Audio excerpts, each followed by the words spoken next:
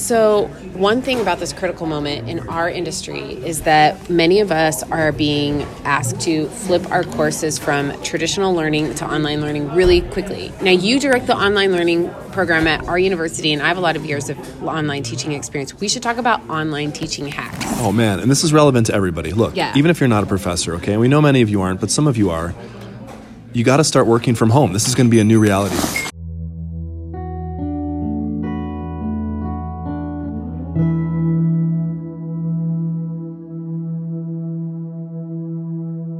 Yeah, so let's talk about what are the ways that people can quickly and without all the mumbo jumbo that comes with some of the bureaucratic aspects of online teaching. How can they transition their classroom? What's the first thing that comes to your mind? I've got one. You start. First thing that comes to mind is presence.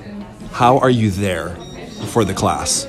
So, this looks different online than it does in person, and many of us rely so heavily on our bodies in a space and on the kind of warm-up and jokes that we do, but presence, how are you going to be there? One fun thing that I like to do on my online course page is put a big, even goofy picture of myself there so it looks like I'm looking at the class. That's a good idea. Okay. I like that. I establish presence in part by posting extras that are kind of goofy things that I think reflect my personality, usually religion and pop culture stuff. Okay, one thing that I like to do, one principle that guides me, because I like that presence principle, is work smarter, not harder.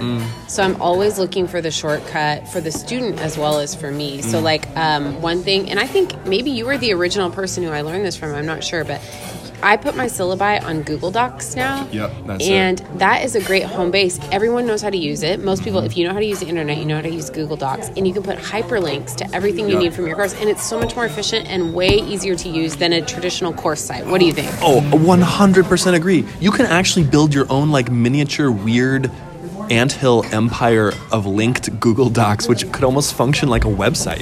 Yeah, what is that video game where it's you create the world and I feel like ants were involved? You can do that on Google Docs. Yeah, exactly. Oh, that's so good. That's so good. Yeah. One thing that we found in our online program through doing surveys of students about what they liked about their online courses. There are always things students are not going to like about a course, right? But one thing we found that people did like, and this was super encouraging, I don't know, do you think this is surprising or not surprising? Students liked the exact same things that they would like about a traditional course.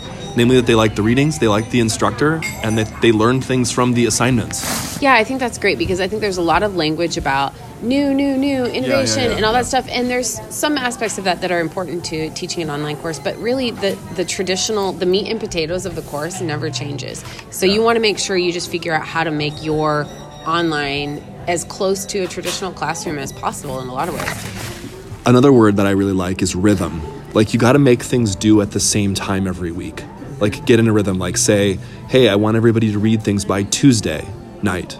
And then I want people to react to it in XYZ way by Thursday night, and just keep that rhythm. Don't change the dates every week. Get people into a rhythm, especially if it's multi-week, and then people are not confused about what they're supposed to do and when. Oh yeah, so this is related to that. A small detail that can really help you. Go through your syllabus and call every assignment the same thing every single time. Copy, paste, and just say, because it'll cut down on so much misunderstanding. Because the thing about, for students, from their perspective, it gets super confusing. If you call something a paper one place, don't call it an essay someplace else. That's right. It's a tiny little detail that can actually save you so much time. Oh, I'm so on board with this. If this were a church service, this would be I'd be running the aisles right now. Yeah. On that one. I have one hack that I was thinking of, and I want to hear your thoughts on it. I actually think that YouTube is by far the best streaming technology to use because it is reliable. You can do it privately, you can make it to where nobody can see it but your classroom. Yep. And also it provides closed captioning, so it's great for accessibility. So it appeals to a wide variety of students. I found that the closed captioning on YouTube is over 90% accurate. Oh my gosh, it's so good. I did a 50-minute video with my class, and I didn't think that they would be able to do it, but within an hour, the entire thing was closed captioned with jargon.